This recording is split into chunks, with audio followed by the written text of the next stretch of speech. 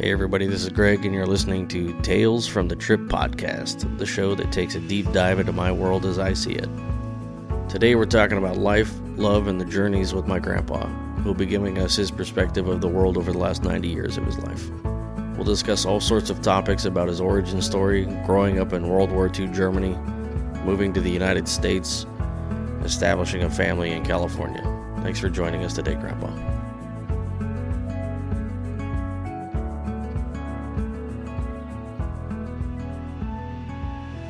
I would like to ask what your earliest memory in your life was. Earliest memory? Earliest memory. The earliest memory of anything? Of anything. Well, there probably would be several things, but I remember being in the Hitler Youth, one thing. I was a Hitler Youth guy. Not because I wanted to be, of course I had to be. Right. Everybody had to be a Hitler supporter. So time frame, what year was this? 1944? That 43? was about 40s, 1940, 1939, somewhere around there. Yeah. I remember my dad listening to broadcasts on radio, Hitler speaking, and I watched him listen to Hitler's speech, and he was mesmerized. He was hypnotized by the way Hitler spoke. Right. Yeah. History has shown that Hitler was quite the public speaker. Yeah. He was a very powerful speaker. And I could not understand as a kid why anybody would be so mesmerized or hypnotized by this guy. Even as a kid, I knew, I had the feeling there was something wrong with this man. He was some kind of a nut, Right. I thought he won the people over by various means, and the best method was fear, make everybody afraid, He imprisoned a lot of people, gypsies, homosexuals, Jews, so on and so forth. And he even had some of the people killed that they were more or less in the organization with him because he didn't trust them. So that's one thing I remember. And I remember my father didn't like me very much. I was the oldest, but he preferred my brother and my sister. And I often wondered why. And I didn't find out till I was maybe in my 50s. The reason he didn't like me is because he married my mother when she was 8 months pregnant. And he didn't really want to marry her, but since she was pregnant with me, at that time, it was considered to be dishonorable man if he didn't marry the woman, right? Right. So while I was growing up, and then I was the oldest, and my brother come along, and he was 5 years younger than I was, and my sister was 11 years younger. And I noticed when we were playing out in the yard, my brother and I, and when he came home from work and came in the house and we were playing outside, he would always pick my brother up and hug him and all that kind of stuff. And he would completely ignore me. I remember that. And that's why, like I said, I was wondering what he had against me, but so, I guess I was an inconvenience, as far as he was concerned. So he was a member of the Nazi Party, He was a policeman. And when the war started against Poland, they arrested, the German government arrested a lot of Polish men and put them in camps. And he was, there was 3 men after the war, there was 3 men showed up at the door. I remember that. And arrested him and took him away. And I didn't see him for several years. I found out later in life that he was sent to prison. He was put in charge of guarding some prisoners in a camp. And he slapped a prisoner. He got an argument with a prisoner, and he slapped him. And later, when the war was over, he was accused by these personal people of mistreating this prisoner, and he got arrested. He got sentenced 10 years in prison. That's a lot. Yeah, that was quite a bit, I thought, for slapping a prisoner, And but he served 52 months because he was sick. He had stomach cancer, colon cancer, and he didn't live too long after that. He died when he was 60 years old, colon cancer. But I remember when I left Germany in 1949, shortly after that, I got to go and leave to go back to Germany. I got drafted in the Army in 1953. The U.S. Army. U.S. Army. And I got word that he was pretty sick and he wasn't going to live very much longer. So someone over there in Germany arranged for me to get a leave from the Army to go back to Germany. I think that was in 54. And I traveled by plane, I think, to go to Germany. And then partway I traveled by train, and my mother and father was there to greet me when I got off the train, pick me up and take me to where they lived. And I was in uniform, U.S. Army American uniform. soldier in the Army. And I didn't think of this until years later. And when I got off the train, we shook hands, my dad and I shook hands.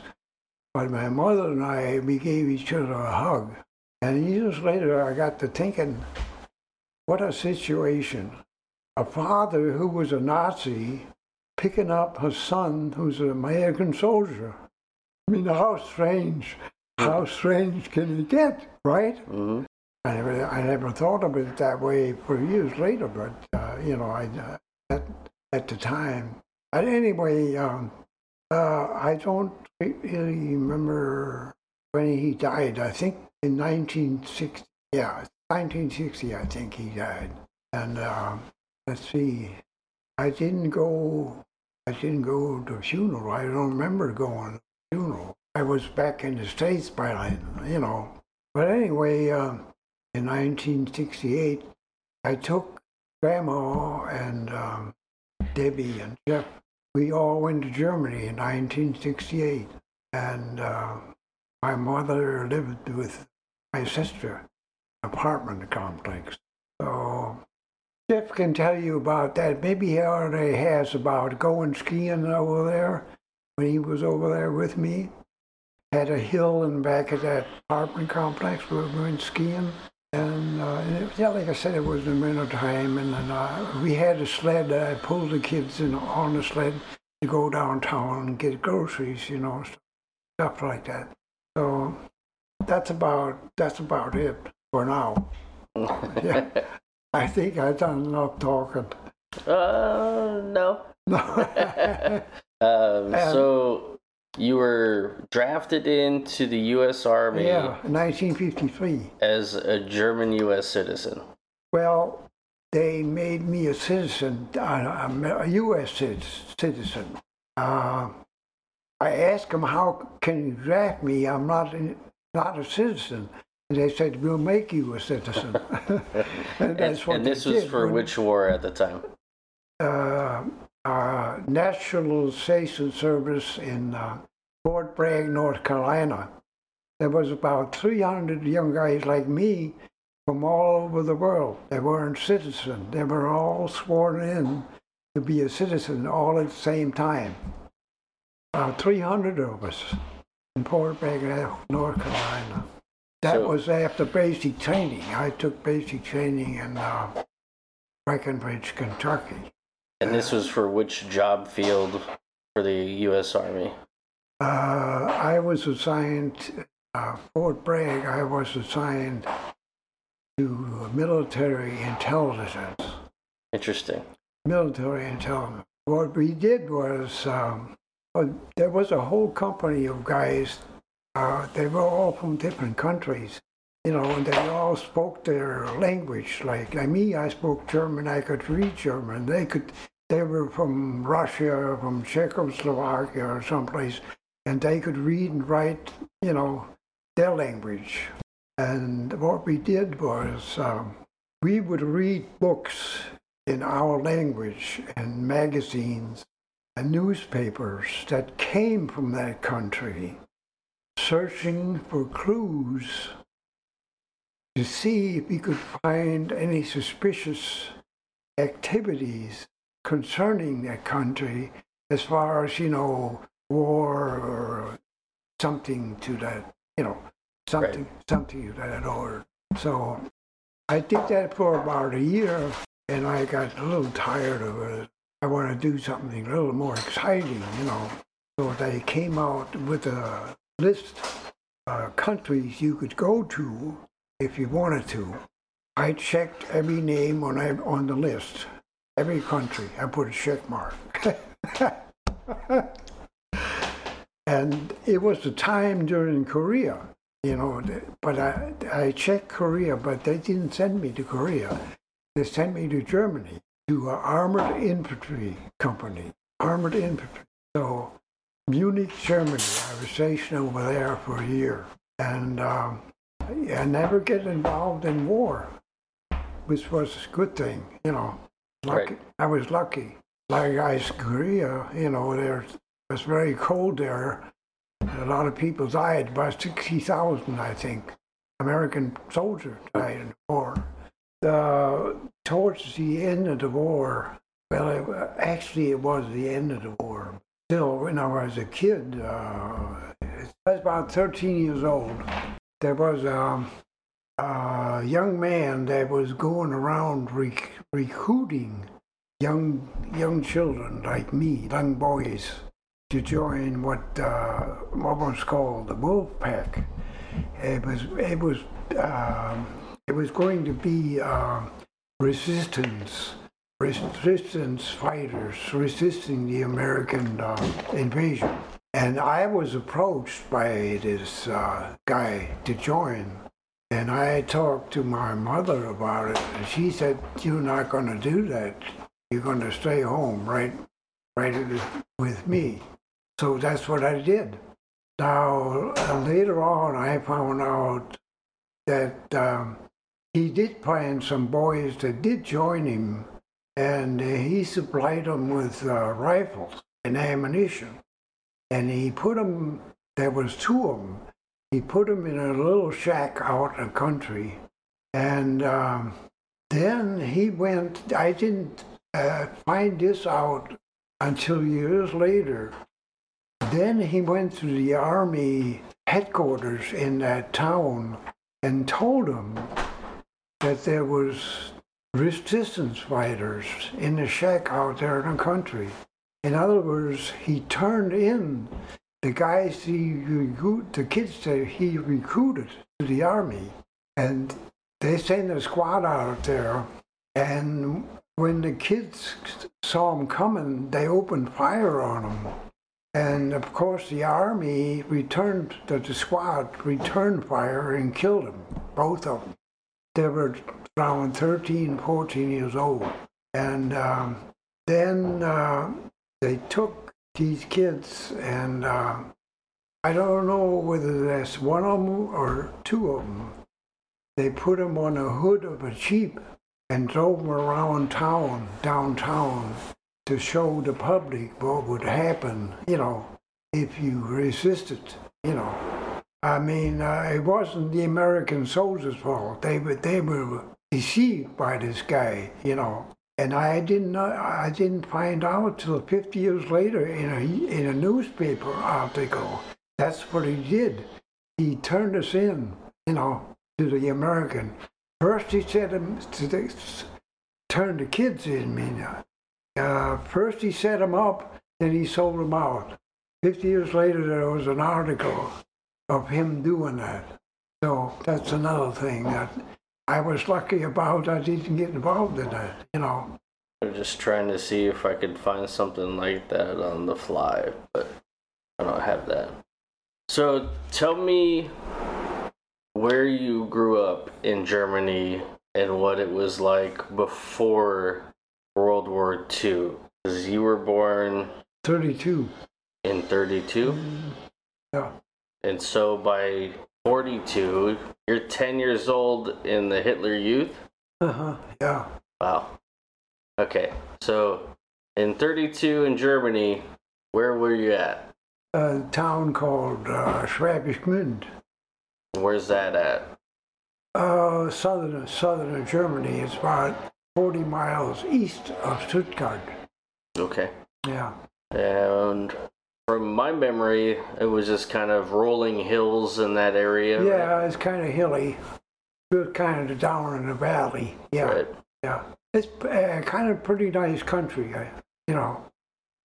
Yeah, so how did the recruitment into the Hitler Youth start? Well, They just come drag you out by your hair, or what? Well, it's just it was an order, given to everybody to, you have to join the Hitler Youth, and it was, it was mandatory, Right. If you didn't go, they punished the family some way. I don't remember how they did it or what they did.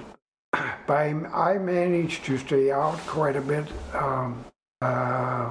because my mother and I conspired to make a sickly child out of me. I was always sick, according to her, Right.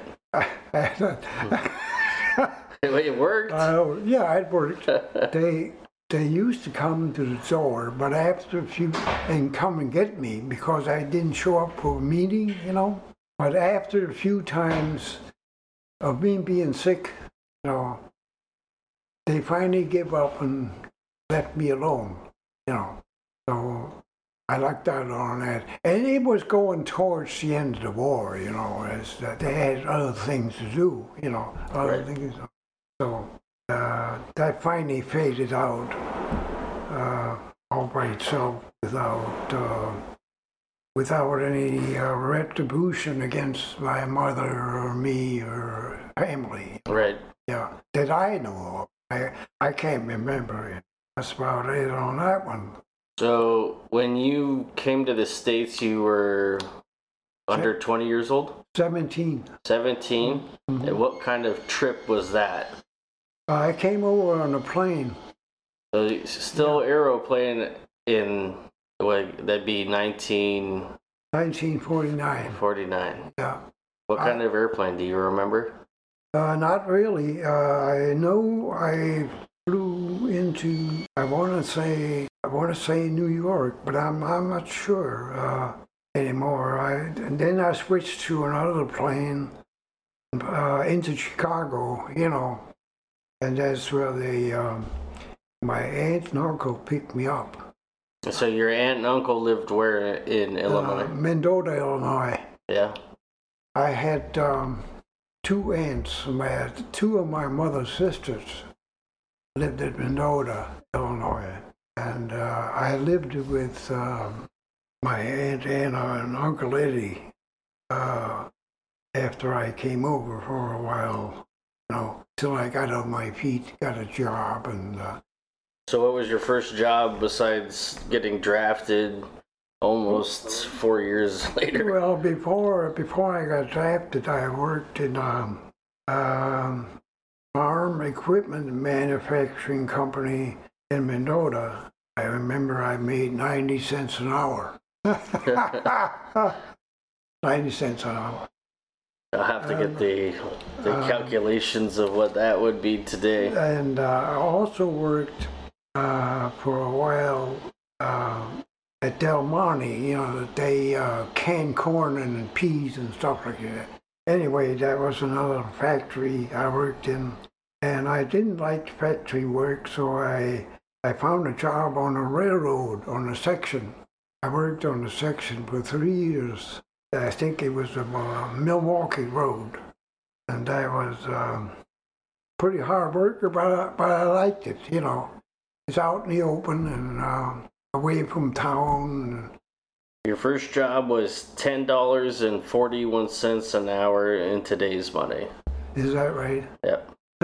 Which is, I think California minimum wage right now is in the 20s. Yeah. So half. Yeah. Well, I know I was always broke because, even at that age, I was drinking beer, I was going to bars and drinking beer, and I was only 17 years old, but nobody ever asked me any questions. Right.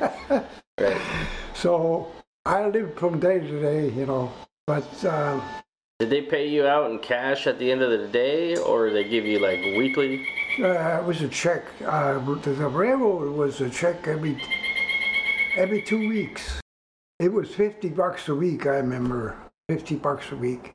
And like I say, I was always broke because I was drinking beer after work. Yeah.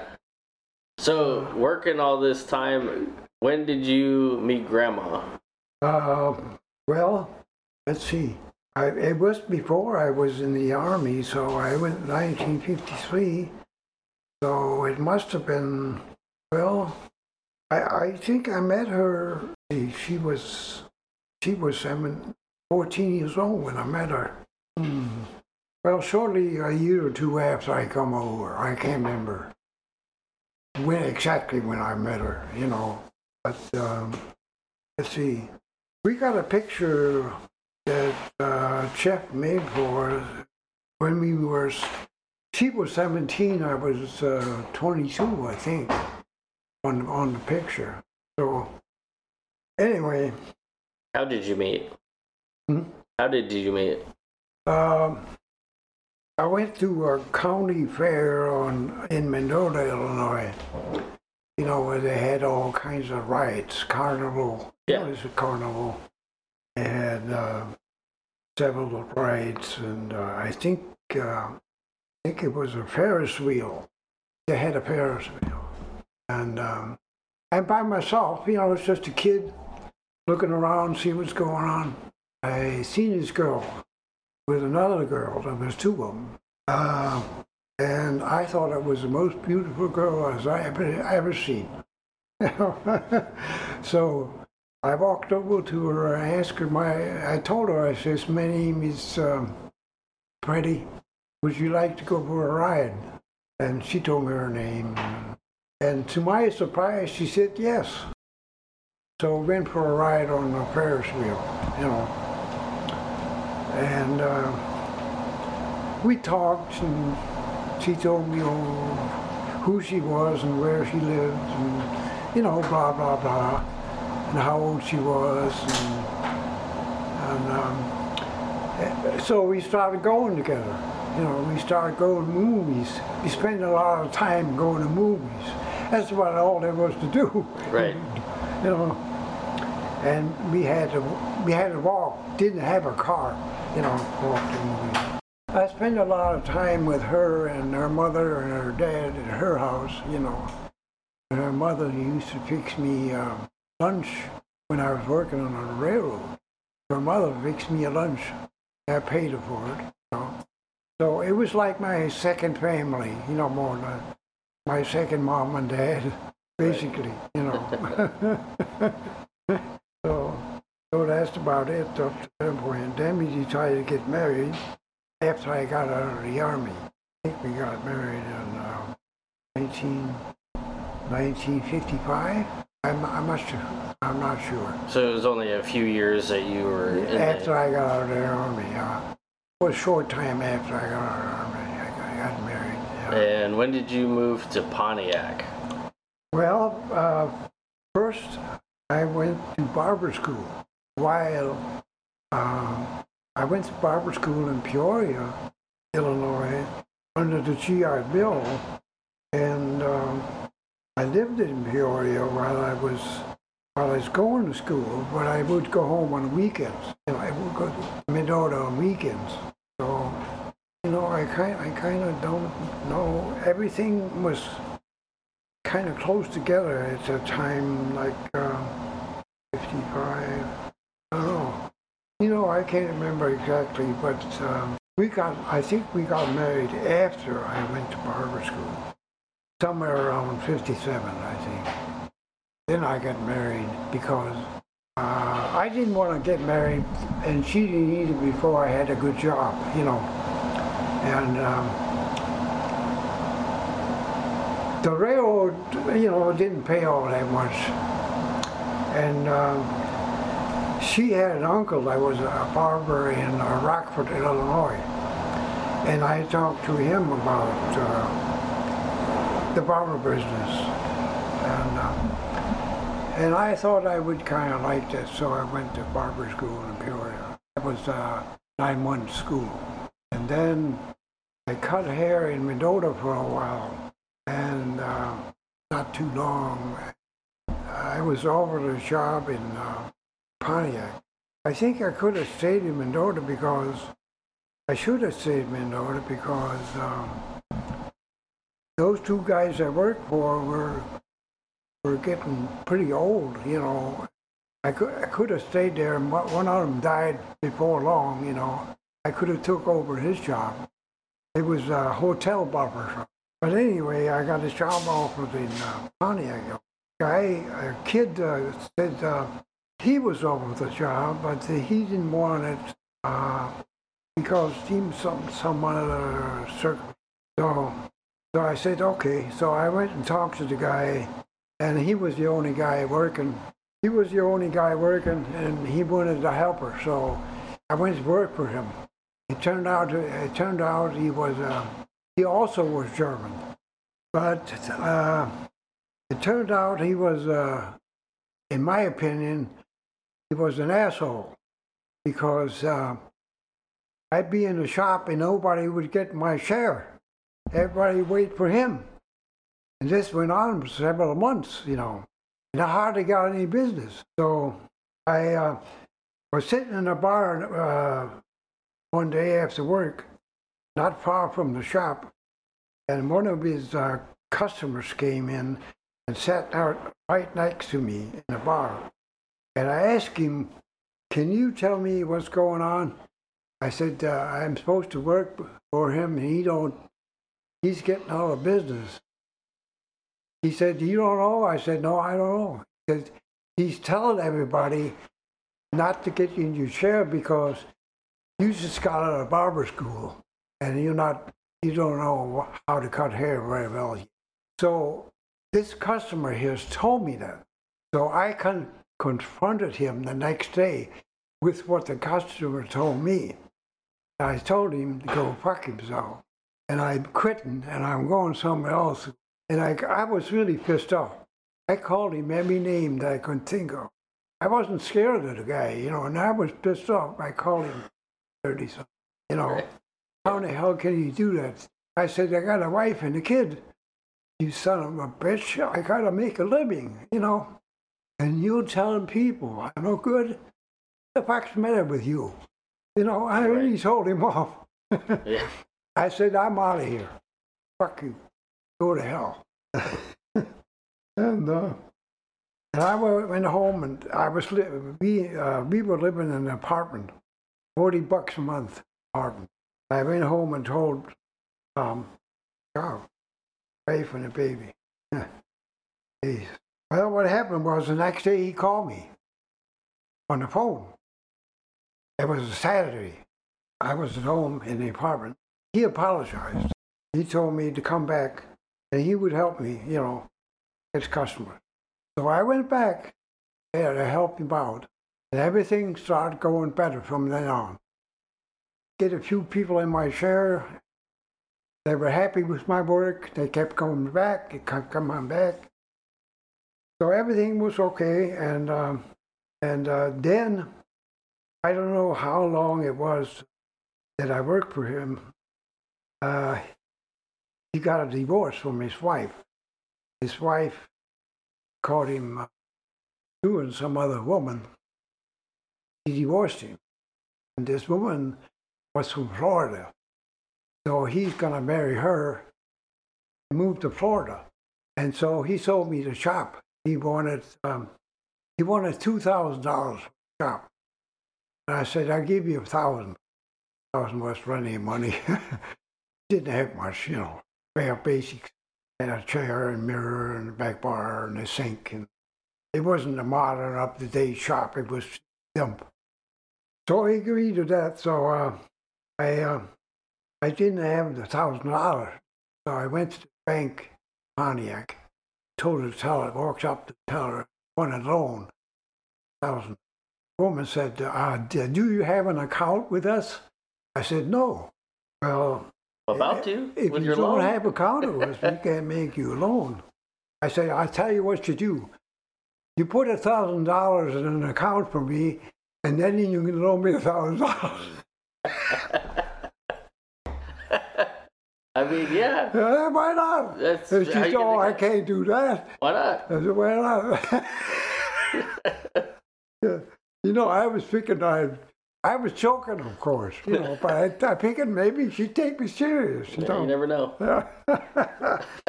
Oh no, so they wouldn't loan me $1,000. So I went to my uncle Eddie, Florida, and I said, Eddie, I got a chance to buy this barbershop, be my own boss. I can make good money there, but I need $1,000. He pulled out his checkbook, nothing. Paid him back. No interest loan. Paid him back a little bit at a time. Everything was cool. I was doing good. I was Pontiac in the shop. I was doing good. I could afford a house. I could car. I bought a 57 Chevy Bel Air. I remember seeing a picture of this car growing up. I think you still have it up on the wall somewhere. Yeah. Oh yeah. Jeff's got a picture of it in his office. I wish I still had it. Selling for $30,000 now, It wasn't the best color. It was black. Can't remember what it looked like. Anyway, so everything was okay until, I don't know what year it was, but everything went downhill. Our business went downhill. For some reason, they all wanted to go to, they started to go to stylists. They wanted style, not haircuts. I don't know what the hell happened. It had something to do with. They used to bring pictures in to me and show me pictures of movie stars and their hairstyle. They wanted their hairstyle like that. Yeah, that's how I said, well, the Hollywood culture started. That's what happened. Yeah. Yeah. Everybody saw him on the silver screen and wanted to look just like that one. Yeah, yeah. And, not everybody's got that kind of hair, do that kind of style. Right. Right. So, or the money to take it out. And I was only getting, the most I ever got a haircut. It's the most I ever got. I started out with $1.25. Working in Medora was $1.25. I mean, the business went down quite a bit. I would have to say that the haircutting industry has not suffered from inflation. I paid my barber about $20 for my haircut. Yeah, nowadays they're getting $25. Yeah, but you're saying $1.25 back then. If I were just doing off the 90 cents, that's yeah. That was $10.50 an hour. $1.25 is probably around $15-20. It's almost like I said. Like I say, the most I ever got is $5. So $20 is 4 times as much. But I'm saying you translate $5 at the time, today's money, it's probably pretty close, and that industry hasn't suffered from, like, the automotive industry right now. 37% increase in cost of vehicles from last year. That's kind of crazy to think about that. That's crazy, yeah. Right. For a vehicle. Well, I think I'm lucky I bought the car when I did. I don't know whether that was paid too much or not, but, Jeff kicked in and I kicked in and Mike kicked in, so everybody give it a little bit. Oh, you're talking about the car now? Yeah. No, that's a good buy. Yeah, $16.50. Yeah. Sold for almost $30,000 and brand new, Yeah. Now, I'm not sure what caused the recent used car craze, but I think that's kind of dying off now too. Same thing with the housing. It's just like everybody just went kind of wild with how they value lately. I don't know if it's they're finally getting out from their house from pandemic stuff. Yeah. They just forgot how to be normal people, So Pontiac, you lived in Pontiac for how long? Well, we left there. We moved to San Diego in '79. So I lived in Pontiac, what? Years or so? Well, let's see. 20? Oh, yeah, it's around, somewhere around. Mid-50s or so? Yeah. Long time. What made you decide to move? The decision to move was made doctor. Grandma, she had several heart attacks, and I took her to Indiana to get treated. As the doctor said, we should get a boat. She had an aunt in San Diego, Norma. Did you ever meet her, Norma? I might have. I was really young.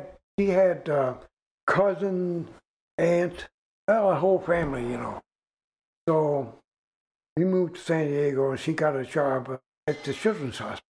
And while she was working at the Children's Hospital, she had a heart attack, And we went to the doctor. She had a serious heart attack. Went to the doctor, and they gave her a test. She was 45 years old. They found 2 arteries, 85% clogged, 1 artery, 95%. And the doctor came out from the test, talked to me, and said, if she don't get a triple bypass, she's not going to live. She's not going to live more than 6 months. She'll be dead. I said, well, what are we going to do? We're going to give her a triple bypass. What do you think? She think. I think. What a doctor. So everybody agreed that's what should be done. So she got a triple bypass. She was okay. Then she got a pacemaker several years ago. But she's had all kinds of things wrong with her. So many times, so many doctors. I mean, here she is, 86. Yeah. And she's still going. She's probably got about a 7th doctor she goes to.